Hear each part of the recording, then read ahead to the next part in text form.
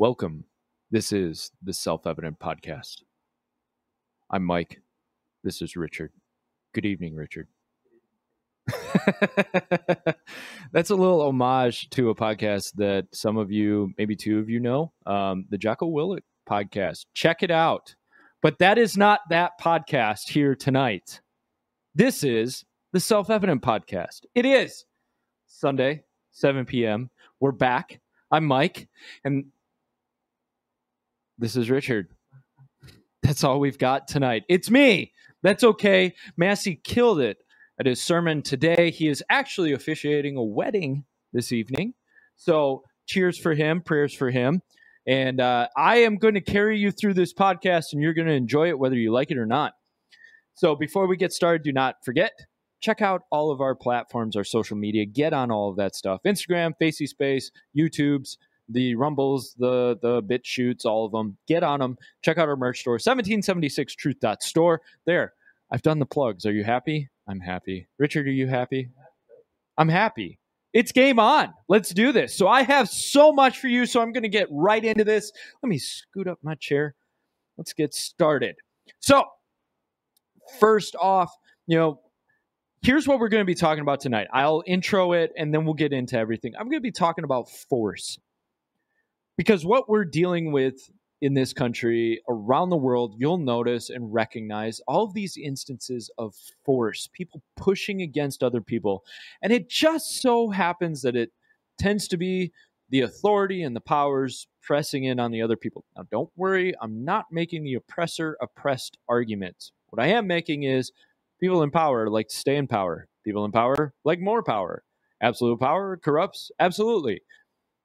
And so you have to be aware of it. And one of the things that a lot of people have asked is, what do I do? What do I do? What do I do? What do I do? How do I handle this? Tonight, what I'm going to do is I'm going to use scripture and real life examples of how do you handle force, especially how do you handle force as a Christian? Because sometimes we as Christians, we're told one of two things. Either pick up your guns and start shooting, or Romans 13 means no matter what, you always obey. And I've got a couple of examples for you that will show you it's not always that cut and dry. Sometimes it's down the middle, depending on what the scenario is and how you still stay true to the Lord. But we'll get into this, Richard. Game on? Okay, so let's fly through some stories that are going on around the world that show you just a sense of what does it mean by force. So let's go to slide number 1. Nation's largest trial court system tells staffers to get vaccinated. So this is LA court. They have 4,600 employees. All of them are mandated to get vaccinated, but the judges who are elected are exempt. And it's the judges that are helping enforce this force. Let's go to slide number 2. The Biden administration drops the lawsuit that's protecting pro-life nurses. So this one's going to take a little bit more, but stay with me. A lawsuit against the University of Vermont Medical Center alleged that they were forcing pro-life nurses to participate in abortions. Nurses were not allowed to switch with other nurses or abstain from the procedures. Nothing has shown that the medical center could not accommodate the religious views of the nurse in the court case.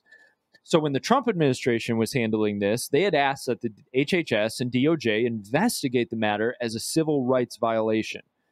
Biden's administration asked for the investigation and lawsuit to be terminated.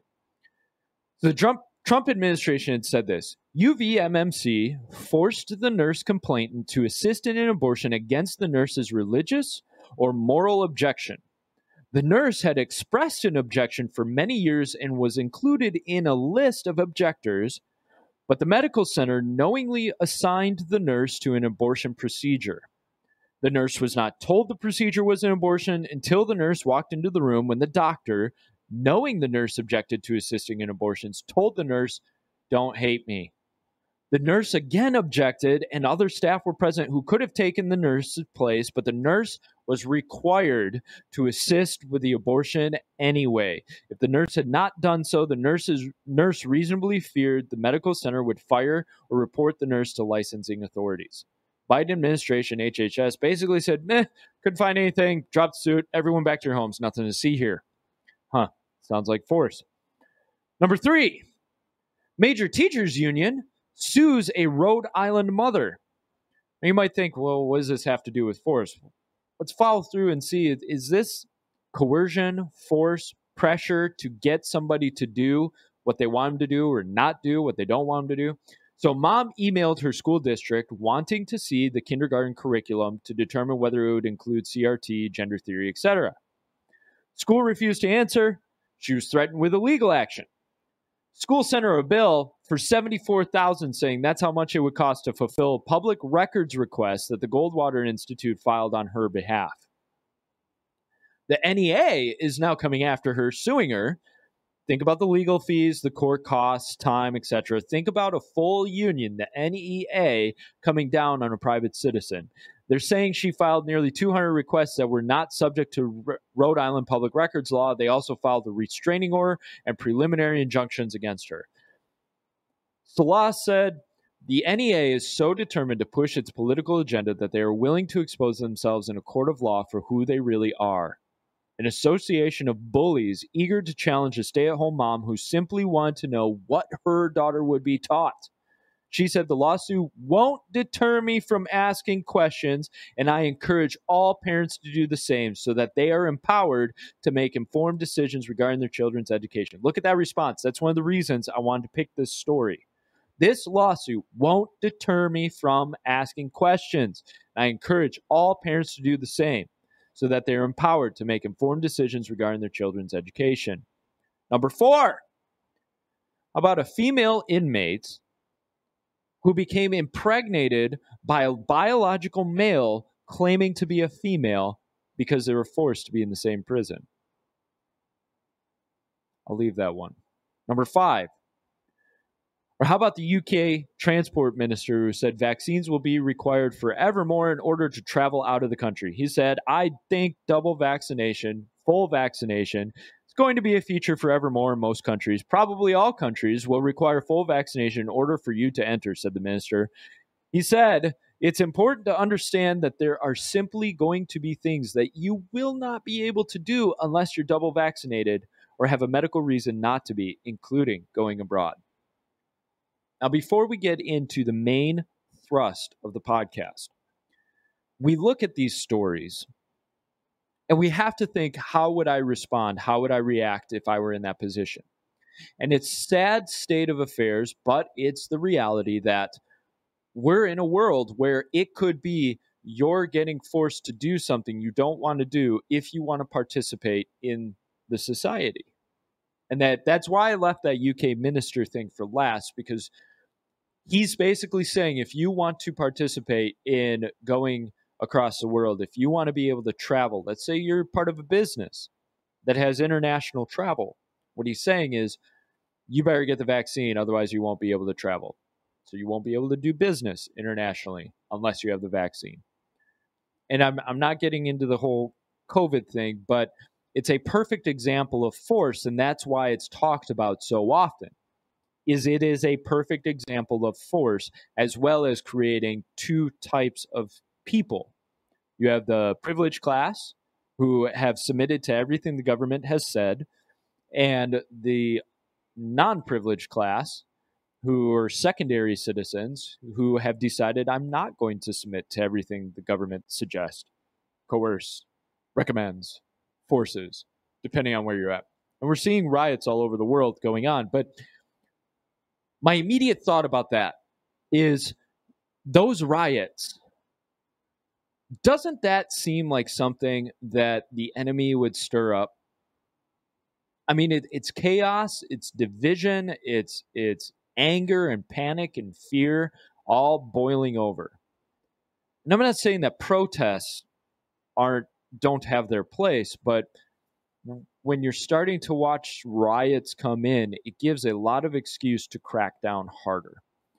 And it's just something we have to be aware of is, if you're going to take the risk, but understand the risk that you're taking, because you have to know you're getting committed or involved 100% when you're doing something like that. And we've got to know, what are we doing with this? Where are we going with it? Why are we doing it? Because if we don't know why and we don't know where we're going to make a mess of things, and we're not going to be sure how to get back to it. Make sense? So, that being said, you guys ready to get into this? I think this is going to be good because this will give you some answers that you haven't really thought about before in these contexts. Let me take a drink. Get ready. Oh, it's good coffee. This presentation tonight on the Self-Evident podcast, this presentation is the Book of Daniel in Force. So if you've read the Book of Daniel, it actually really is a good read if you're wondering, okay, how have the faithful responded to attempted force oppression, especially as a government official? Remember, Daniel was one of the highest in two separate kingdoms. So this guy knew what he was doing. He was a well-to-do guy. He was a powerful guy, and he had a lot to lose. If you're living in a box, whatever, you don't have a whole lot to lose. He had a lot to lose, yet he made decisions over and over again that stood for the Lord. And his response was subtle in certain times and very stark in other times. And that's one of the things that when you follow the Lord, you understand how to respond in certain situations. A lot of people are going to quote you Romans 13, saying this is proof that you do whatever the government commands. And sometimes people will even throw in the caveat that as long as it isn't directly against God. But what does the Bible really show us about standing up to oppressive, forceful government? And besides a tiny little bit, I'm not even going to talk about the revolution. Now, you know us at Self-Evident. You know how passionate we are about the Constitution, the founding of America, the Revolutionary War. I'm not even going that route. There's so much more than just that, and so much more nuance that we can gather from the world, more history, more wisdom that we can take from that and move forward. We're going to look at a few examples. So, Israel had been invaded and overtaken by the king of Babylon, King Nebuchadnezzar. During the time of Daniel, this meant that a lot of Jews were removed from their homes. They were forced into exile. They were forced into foreign land. And when Daniel was first brought to King Nebuchadnezzar, he was assigned a new name. Okay, he was forced to become a court official. He, as well as a couple other guys, they're chosen for their looks, their intelligence, their wisdom, their understanding. He was given food and wine of the court. Now, this daily ration was not what Daniel wanted. Now, the Bible doesn't specify why Daniel rejected the food of the court, but there does seem to be this thing that he felt it was a thing against God, or a thing that would harm or compromise his relationship with the Lord. The Bible says Daniel made up his mind that he would not defile himself. Notice that I'm not even going to go that route in his mind. I'm not going that route. He would not defile himself with the king's choice food or with the wine which he drank.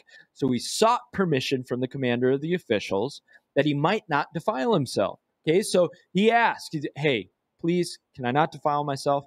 Now, God granted Daniel favor and compassion in the sight of the commander of the officials. And the commander of the officials said to Daniel, I am afraid of my lord the king, who has appointed your food and your drink.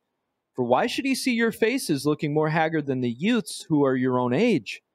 Then you would make me forfeit my head to the king. This guy's saying, look, if you do this and you don't look good after a week or two, I'm done. I'm putting my head out for you. We have to remember that if we're going to make a decision, there are consequences for other people. I'm not saying don't make that decision, but understand when you make a decision, there are consequences for other people. But notice his eyes are on God. His eyes say, I'm going to be faithful to the Lord. That carries through. Look what happens next. So Daniel could have shrugged his shoulders, said, all right, I got to obey the authority over me no matter what. This isn't directly against God because as long as I choose the right food, I'm okay. I just won't eat the other stuff, and it's okay if I drink the wine. Wine's not against God. Certain foods aren't against God. So he could have easily picked and chosen, but he chose not to defile himself. He put his foot down in a peaceful way and determined he could not agree with this, could not agree with the mandate. Oops. This put the man over him in peril. Daniel could have said, My bad. Or, too bad. I ain't doing it. You can lose your head. And he would have lost his head too. Notice the position he's in. So he offers another option. He says, please test your servants for 10 days and let us be given some vegetables to eat and water to drink. Then let our appearance be observed in your presence and the appearance of the youths who are eating the king's choice food, and deal with your servants according to what you see. Let's do a little test here. And of course, because of the Lord, the diet of purely vegetables made them look healthy, even fatter than all the others. I'm sorry, but when was the last time you ate only vegetables for a week and looked fatter than everybody else? Right? Movement of the Lord. So this first lesson from this, when you stand on conviction for the Lord, he won't leave you or forsake you. He may ask sacrifice of you, but there may be blessing even in that. You have to learn, look, if I'm going to stand on conviction with the Lord, I have to stand on conviction, but I have to hear him on how to do this. So in the Gulag Archipelago, which was written by Alexander Solzhenitsyn, and I've talked about this book before, but I've got some quotes from it that you need to hear. He relates the lesson he learned while being 20 years in the gulags, some of the harshest places on earth, worked to the death tens of millions of people. He was in the middle of it, and he got out. He survived. He wrote a whole anthology of everything that happened in his journey. A book the Soviet Union banned, a book that his head was really kind of on the chopping block for. A book that gives us extreme wisdom into what it looks like to start from a halfway normal government, go through a revolution, and then see the waves of oppression coming over a people into full tilt, into a meat grinder. But this is what he said about the camps. And one of the lessons he learned. And as soon as you have renounced that aim of surviving at any price and gone where the calm and simple people go, then imprisonment begins to transform your former character in an astonishing way. To transform it in a direction most unexpected of you.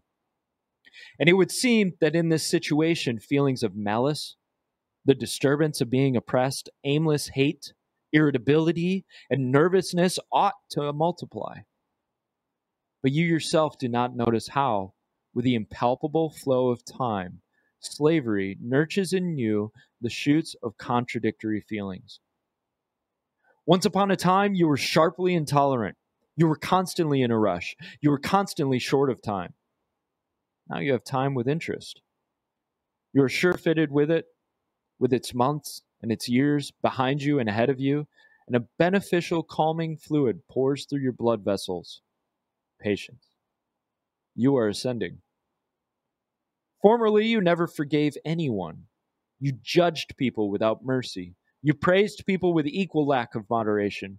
And now, an understanding mildness has become the basis of your uncategorical judgments. You have come to realize your own weakness. You can therefore understand the weakness of others and be astonished at another's strength and wish to possess it yourself. The stones rustle beneath our feet. We are ascending. With the year, armor-plated restraint covers your heart and all of your skin. You do not hasten to question, and you do not hasten to answer. Your tongue has lost its flexible capability for easily oscillation. Your eyes do not flash over with gladness over good tidings, nor do they darken with grief. For you still have to verify whether that's how it is going to be. You also have to work out what is gladness and what is grief. Now, the rule of your life is this. Do not rejoice when you have found. Do not weep when you have lost. Your soul, which formerly was dry, now ripens with suffering. And even if you haven't come to love your neighbors in the Christian sense, you're at least learning to love those close to you. And you may say, man, I never want to get there. Fully understandable. But when you're dealing with force and oppression, you must have hope that the Lord can do in us and that the enemy will not do outside. And the hope is in the Lord. is our spirit and our soul the Father is concerned about. It's not the physical. It's our spirit and our soul the Father is trying to perfect. The body turns to dust, and we are fleeing vapors.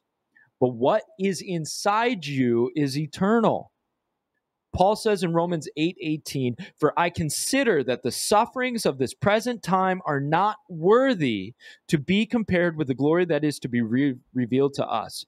Sometimes, notice nuance, sometimes you have to just accept where you're at. You may hit that point where you have to accept it and see it for what it is, because the Lord is more concerned about what's going on inside than what's happening outside. And you notice Daniel did not throw a fit. He didn't try to storm out of the palace. He didn't throw his weight around. He didn't go on a starving protest. He said, okay, how about this? I'll eat vegetables, and let's see what happens in a week. Which, if you think about it, is really him saying, look, I'm here. I'll make the best of it. I'm going to try. There are some times where you must just make the best of your situation. And if Solzhenitsyn can make the best of standing in the gulag, maybe if you end up in a place like that, it's time to just have hope for what the Lord is doing on the inside. And I pray it never gets to that, and we will do everything we can to make sure it doesn't. And notice, when the Lord says, here's a hope, when he prophesies that hope, it's in the time of hopelessness. Massey was talking about it this morning. He and I have had a lot of conversations about this. It's that moment when everything looks bleak that the Lord's like, okay, I have hope for you. Keep moving forward. Let's go to number 2. So later on, King Nebuchadnezzar decided to build this big idol of himself. He wanted everyone to worship it. Now we're getting more drastic in the situations. So the satraps, the prefects, the governors, the counselors, the chief treasurers, the judges, the magistrates, and all the administrators of the provinces, notice it's all government officials that get invited to this thing, were assembled for the dedication of the statue that Nebuchadnezzar the king had set up. They stood before that statue. Then the herald loudly proclaimed, "To you the command is given, you peoples, nations, and populations of all languages, that at the moment you hear the sound of the horn, flute, lyre, trigon, psaltery, bagpipe, and all kinds of musical instruments, you are to fall down and worship immediately, or you shall be thrown into the middle of a furnace of blazing fire." You may just hit that point. And if you have not learned how to stand on principle when it's easy, how much harder will it be to stand on principle when it's hard? Learn now. At that point, all these officials and leaders bowed down except for 3 men, Shadrach, Meshach, and Abednego. Their accusers came to the king and said, "These men, O king, have disregarded you. They do not serve your gods or worship the golden image which you have set up." So the king got mad. He got enraged. He gave them one more chance. He pulled them together. He said, "Look, if you're ready, I'll have them play the music one more time. You can bow down. Otherwise, I'm throwing you in the fire."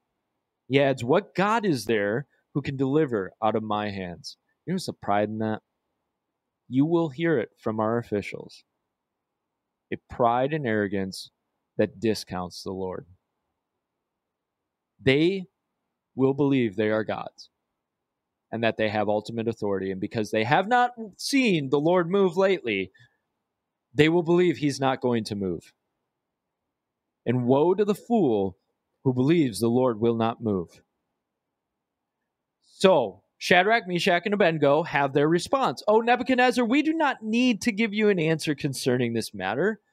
If it be so, our God, whom we serve, is able to deliver us from the furnace of blazing fire, and he will deliver us out of your hand, O king. But even if he does not, let it be known to you, O king, that we are not going to serve your gods or worship the golden image that you have set up." Notice, they have just given up everything. So old Nebi gets the fire 7 times hotter than normal. He had several valiant men tie up the 3, throw them in. In the heat of the fire, killing those valiant soldiers. In the midst of the fire, the king says, "Look, I see 4 men loosed and walking about in the midst of the fire without harm. And the appearance of the fourth is like a son of the gods." Suddenly he calls them out of the fire and he adds, "You servants of the Most High God." Do you realize how quickly he turned? If you want to see your leaders turn to the faith and to the Lord, you better be willing to stand up and give a testimony of God's glory. And you may just have to sacrifice something, or you may have to put something on the altar. They come out with no effects of the fire, including smelling like smoke. Nebi says, "Blessed be the God." Hear what he says here. This man who just built an idol of himself and was trying to force everybody to bow to him. This is what he says by seeing those 4 men in the fire, which the fourth was a Christophany, was Christ, standing there with them in the midst of the fire. Does that not speak? It says, "Blessed be the God of Shadrach, Meshach, and Abednego, who has sent his angel and delivered his servants who put their trust in him, violating the king's command." He even speaks it out. They violated my command and yielded up their bodies so as not to serve or worship any God except their own. Are you willing to give up your body to make sure you serve only God? "Therefore, I make a decree that any people, nation, or tongue that speaks anything offensive against the God of Shadrach, Meshach, and Abednego shall be torn limb from limb, their houses reduced to a rubbish heap, inasmuch as there is no other God who is able to deliver in this way." Okay, a little intense, Nebuchadnezzar, but I like your energy. Scripture adds, "Then the king caused Shadrach, Meshach, and Abednego to prosper in the province of Babylon." Talk about a blessing of the Lord. Those men stood up knowing, my life is forfeit. I'm done. But I'm not going to bow to your idol. Throw me in the fire, cut my head off, do what you got to do to me. I ain't bowing.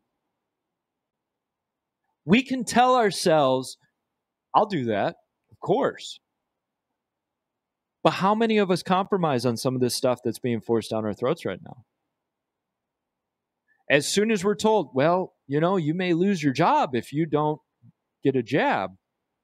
Oh, well, I've got to work. So, my conscience was against it, but now I'll do it. Now that's between you and the Lord. But if you've gone against your conscience, time to repent. Time to really think about, okay, Lord, what am I standing for? Am I standing for you or standing for comfort? The calm and the peace that these men carried was due to their death to themselves and their faith in God. When you let go, you're free. Attachment means you're attached to something. It controls you just as much as you hopefully control it. If you're attached to your life, your family, your possessions, you risk being controlled by them. You have to pick up your cross and follow Christ. This means a death sentence. Do you realize what Christ is saying? Look, when you pick up your cross, where are you headed with a cross? Where was Christ headed with the cross? He didn't say, join me after I come out of the tomb and follow me then. He says, pick up your cross and follow me. You know what that means? Pick up your death sentence with me and follow me. Don't look back. And if you think, well, you're taking it kind of drastic, Luke 14:26, if anyone comes to me and does not hate father and mother, wife and children, brothers and sisters, yes, even their own life, such a person cannot be my disciple. And we tend to teach it, which is right, that he's talking about in comparison. He's not saying, so go hate your mother and father, children. He says, look, in your comparison to your love to me compared to your love to them, it'll look like you hate them compared to me. Which, if you have ever done something for the Lord that your family did not understand, they felt like you hated them. They felt like you were jabbing them, when really what you're doing was saying, I love Christ and I need to follow Christ. Notice, if you don't even hate your own, if you have to hate your own life, that's what it means to pick up your cross. And guess what? If you're on a death sentence, you don't own anything anymore. You're done. Nothing's yours. It's gone. You don't have possessions, and suddenly you're free, because when you're resurrected with Christ, all you have is Christ. Now, does it mean that he won't give you and bless you with family and children and jobs and whatever you need? He will bless you tenfold, abundantly, in this life and the next. But until you give that up and you truly walk as a dead man in Christ, reborn in Christ, you're attached to things which may just hold you back from truly following the Lord when he calls on you to give up a lot. When you stand on an undying principle, you have strength, courage, and freedom to do what is necessary. I think about John Hancock, and there's a quote that I love from him where he says, "I glory in publicly avowing my enmity to tyranny." So this was a wealthy, connected, well-to-do man, yet he stood firm against tyranny. He knew that compromising would only give fuel to the tyrant. And there may be times where you cannot compromise. But what about something in the middle? Something where you could probably skirt yourself around, but if you don't, the risks are still huge. So, Daniel in the lion's den. This is a really interesting one. Nebuchadnezzar actually gets saved. And at the end of his section, he actually gives glory to God and gives it to God and exalts God, most likely due to these amazing examples of Daniel and Shadrach and Meshach and Abednego. Think about it. Like, you have Daniel in your court. You see Shadrach, Meshach, and Abednego come out of the fire. Probably you're going to say, yeah, I'm following that God. So he dies. His son takes over. His son's a screwball, insults God. God removes his reign, bringing in the Medes and the Persians. So now Daniel's working in the court of Darius, two different kingdoms. So now he's in Darius's court. He's doing well. Darius appoints him as one of three over the king's 120 satraps. These guys are kind of like governors, regional authorities. They have three commissioners over all of them. Daniel's one of the commissioners. The king, Darius, is planning to put Daniel in charge of the whole kingdom. Now, if you've ever worked in the corporate world, you may see some jealousy, envy. You get a raise. Other people are like, how do you get that? How do you get that extra money, that job? I wanted that job. He's not good enough for that job. So these other commissioners and the satraps found out. What's interesting is Scripture describes Daniel as possessing an extraordinary spirit. So read this as faith and spirit-filled. He's without compromise. There's no negligence in him. There's no disobedience. The others conspired together, but because they could find no ground of accusation or evidence of corruption, inasmuch as he was faithful, and no negligence or corruption was to be found in him, the men said, we will not find any ground of accusation against this Daniel, unless we find it against him with regard to the law of his God. If you have a clean life and a clean conscience, there will still be people who will come after you. And a lot of times what they'll do is they'll try to find some way that you have somehow sullied the standard of God, which of course we as Christians know you're not perfect. You'll never be perfect. But this all the more speaks to the responsibility of living that true standard of living for Christ. Be punished for your good works, not your bad works. And Daniel led a clean, spotless, blameless life. So much so that these men said, look, we're never going to get him on corruption. We're never going to get him on negligence, like making a mistake. We're not going to get him on any of that stuff. So let's get him on the law of his God. That's how you know it's evil and wicked men. Because now all of a sudden they're planning and conniving and scheming that somehow they can nail this Daniel guy. So they agreed that they would have the king set a law in place that no man could pray to anyone or anything but King Darius for 30 days. The Medes and the Persians also had a law that stated once a law was signed, it could not be withdrawn.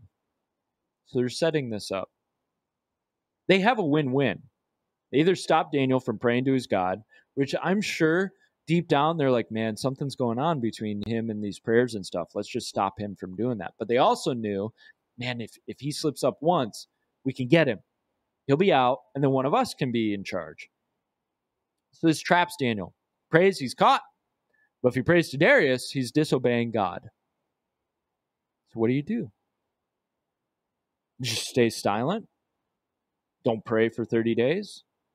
That way you don't get harmed. You're not really disobeying God. You're just like, hey, God, we're going to take a break for 30 days. I'll be back in a month. Don't worry. I got to save my life here. There's no command you had to pray every day. They might, or, Daniel could say, I'm just going to pray in my head. I'm going to keep it to myself. I'm going to be silent because it's really just between God and me either way. How many of us have decided to say that? Well, let's just be silent. Let's just stay in our homes. Let's just be quiet. Let's not pray in our school. Let's not pray in our government building. Let's not pray at our job. As long as I'm silent, I'm really not disobeying God, but I'm keeping my head down. Tell me that rule is not in our schools right now. Don't pray. Don't pray. Otherwise, we're going to get the Freedom from Religion Foundation after us, and we don't want another lawsuit. Yet they lose. People just back out. That's why they win. You fight them through to the course. You have the right to pray. First Amendment. If you want to have the separation from church and state argument, let's do it. Because it does not mean that you can't retain your faith within the walls of a government building, or that you can't speak your faith.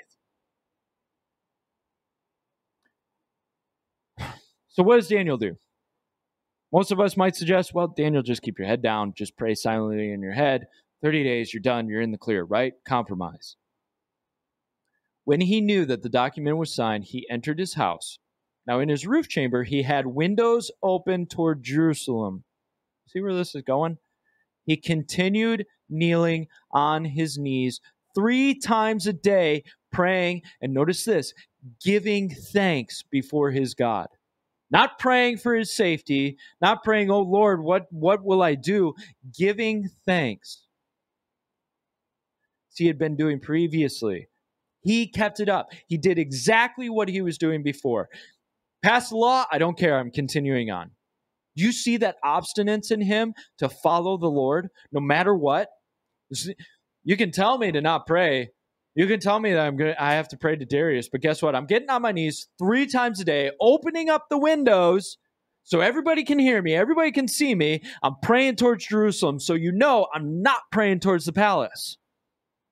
My eyes are towards the temple of the Lord God. Then these men came by agreement and found Daniel making petition and supplication before his God. So the punishment for this act is being thrown into a lion's den. This is what I find interesting. A lot of it I do, but this part is really interesting to me. Darius hates that he has to throw Daniel into the lion's den. The law says he has to do it. He follows that law, but he really does try everything he can to save Daniel. The Bible specifically says this. He tried until sunset. He said, is there any way I can get around that? And he couldn't get around it. So the men tell him the law cannot be changed. So now his own people are turning against him, saying, this law can't be changed, and if you try to, then we're coming after you, because now you're going against our law. So they think they've got him done for. But the king says to Daniel, your God, whom you constantly serve, will himself deliver you. I love that. He is speaking prophecy to Daniel. Your God will deliver you.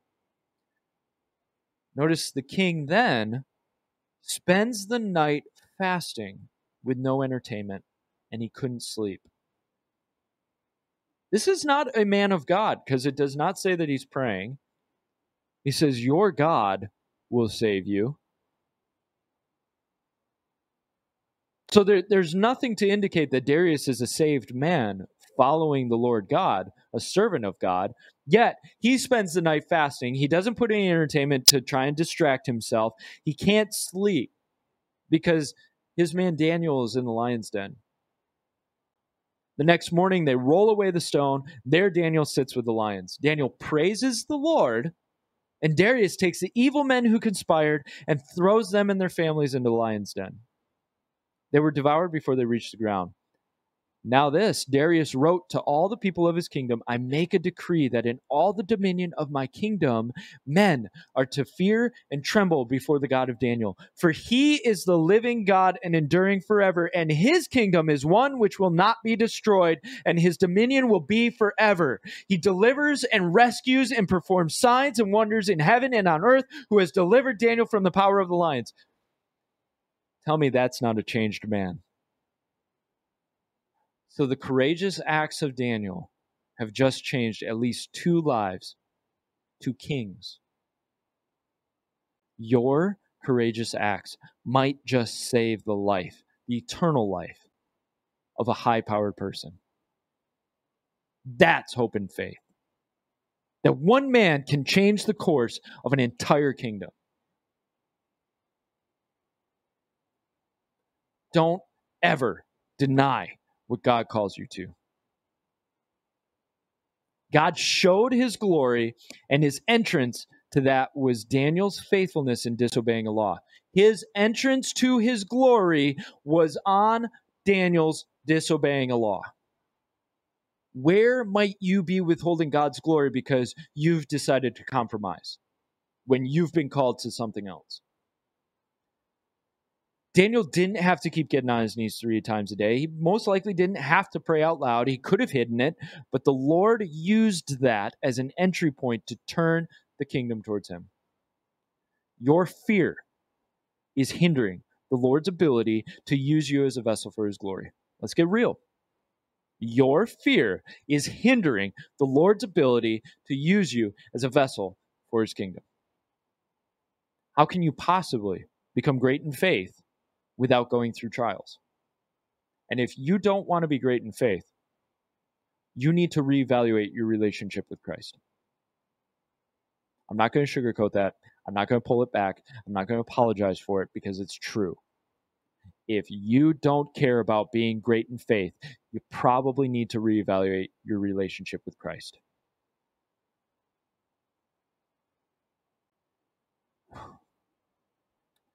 Your fear will protect you for a time. But don't you think those wicked officials would have found another way to get to Daniel? They get through the 30 days, whatever. They would have found another way. It wouldn't be, oh, well, he stopped praying, so now we're okay. No, he still would have been put in charge of the kingdom. They still would have found a way to try and get him out. But their own evil schemes ate them alive, literally. Scripture says, evil men who scheme will be caught in their own snares. Proverbs 29:6. Evildoers are snared by their own sin, but the righteous shout for joy and are glad. And I want to give an example of that, because I think sometimes we decide that the evil of just one. We was it Habakkuk? Kind of like, how do evil men always prosper? How do they get away with it? It's quick when they fall. And evil men fall and they get snared in their own traps because they can't keep it straight. They have to keep going. And at some point, it all falls on their head. So I want to bring up the example of Robespierre.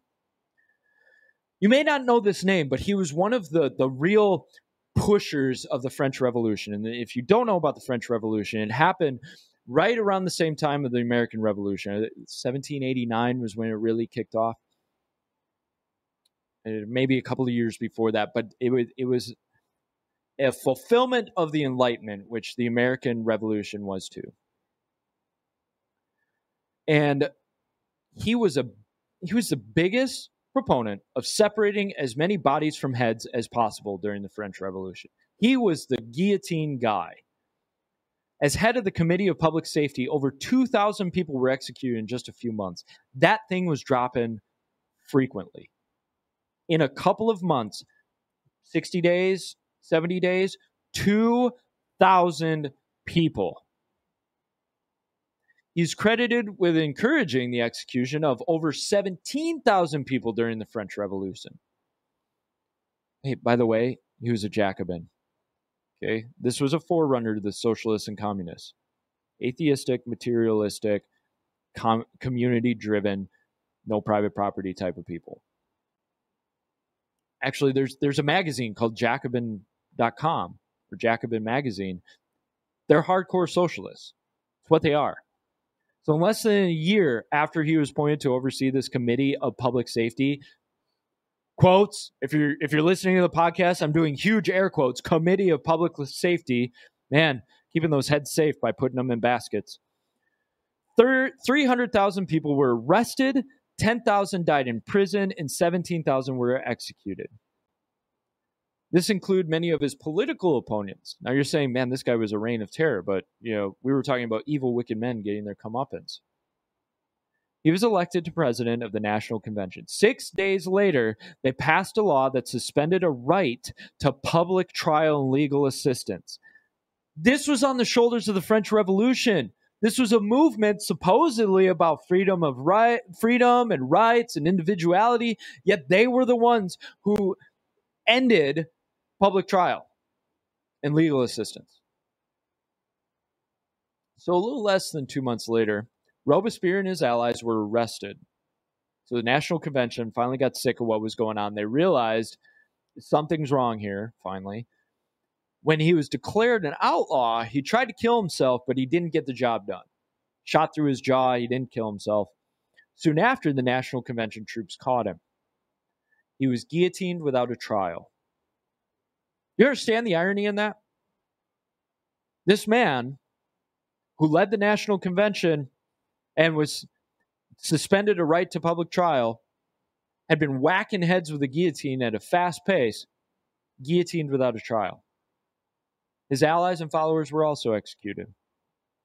Following this, the Committee of Public Safety lost their authority, prisons were opened, and the revolution finally calmed. Not too long after, Napoleon came on the scene and became emperor, which, be careful about your revolutions. But what I want you to see with this is Robespierre was a wicked man. And he wasn't really much of anything before the French Revolution. He was just kind of this quiet, weak, soft lawyer. And somewhere, man, my immediate thought was possessed. But something came over him, and all of a sudden he was this firebrand. And he was on fire, and he was moving up the ranks, and he was whacking everybody he could. And then he got his comeuppance. Evil men will be ensnared by their own sin. If we don't have faith and hope in the Lord, that the Lord will carry the righteous through one way or another, then what do we have hope in? And you may say, yeah, but Christian martyrs, eaten in Rome. Yeah. I'm not going to deny that. I'm not going to blow smoke up your butt and say, well, as long as you have faith in the Lord, he'll carry you to the ripe old age of 120. But what I will say is your days will be blessed one way or another, even if you're in the midst of a gulag. And you carry with you eternal life. And the beautiful part is when you truly have that faith and hope in the Lord, it doesn't matter what you're staring at because your eyes are on the Lord no matter what. That's what we have to get across to you. And that's what we are trying so hard to get across to you is get your eyes on the Lord, not on anything else. Get your eyes on Christ. Because it doesn't matter what's going on around you. All that matters is that you have Christ. Once you are zeroed in, locked in on him, then you can start to deal with what's going on around you. Then you start to make real changes, like Harriet Tubman, who saved hundreds, if not thousands, of slaves. And she said she could have saved thousands more if they had just known they were slaves. Or Dietrich Bonhoeffer, who saved hundreds and hundreds of people. Corrie ten Boom, who lost all of her family, right? Pretty sure it was all of her family in the camps when she finally got caught because they were helping Jews. you may have to give up everything to help somebody. If the Lord calls you to do it, but you haven't been trained on how to obey the Lord, you're going to shrink in that day. And when we have such petty, minuscule, stupid stuff, like to wear a mask or not wear a mask, and we can't even be a little bit uncomfortable about, like, I don't think it's right, but, I'll just put it on because I don't want anybody to get mad at me. This is why I'm saying you need to learn how to not compromise now. Now, if the Lord keeps you open to it and says, look, if the Lord says to you, put the mask on, I need you in this job, you follow the Lord. But if the Lord says, no, there's something wrong here, don't do this, don't compromise on this, you need to listen. And come what may, each day we have a chance to follow in the Lord. Each day we have a chance to learn something from him and have faith and hope in who he is. You know what?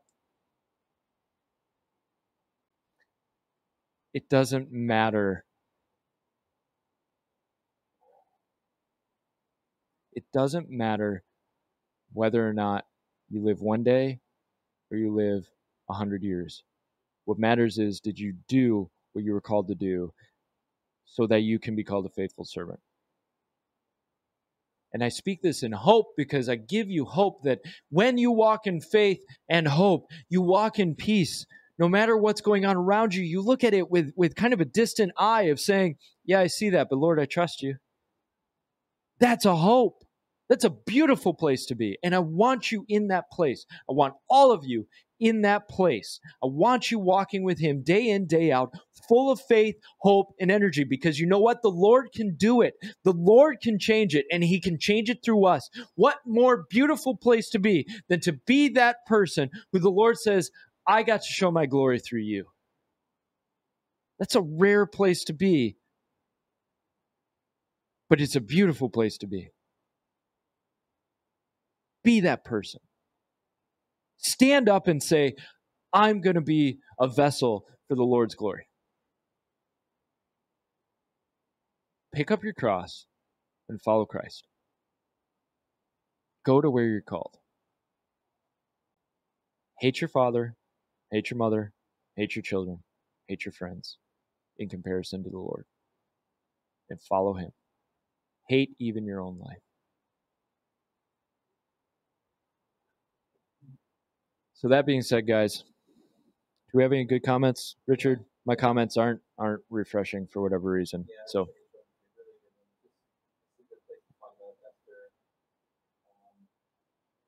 good place to talk about Esther. Absolutely. I'm sorry, guys. My comments for some reason are not showing up on my board. So I don't know what's going on with this, but any questions in there or just good comments? All right. Thank you so much for the comments, guys. And yep, shout out to Mark. Good job, Mark. So do not forget to check us out on all the platforms, guys. We have a lot of stuff in the works, a lot of stuff we're working on, and it's fun. It's really fun. And I'm telling you, the wave is moving forward. And I'm not even talking about self-evident. I'm talking about the Lord. The wave is moving forward. Get to be a part of the wave, because this is going to be a tidal wave of the Holy Spirit falling on this nation. Man, you've been praying for the Lord to pour his love, his Spirit out. These are the days. So get ready. Please, please, these are the days. No matter where you live in this world, these are the days to be with the Lord. We will be back here next Sunday, 7 p.m. Check us out on all the platforms. Give us some love. Give us some hate, whatever. Thumbs up, thumbs down, thumbs sideways. You know it. Check out the podcast platform. Leave a review, leave a like, leave a share, leave a comment. Let us know what you want us to talk about, guys. We really do love you. We're so thankful for all the feedback that we get, good or bad. We just absolutely love and adore you guys. Can't wait to see you guys again. Until then, you have a great week, and do not forget, follow the Lord. We love you guys. Have a great night.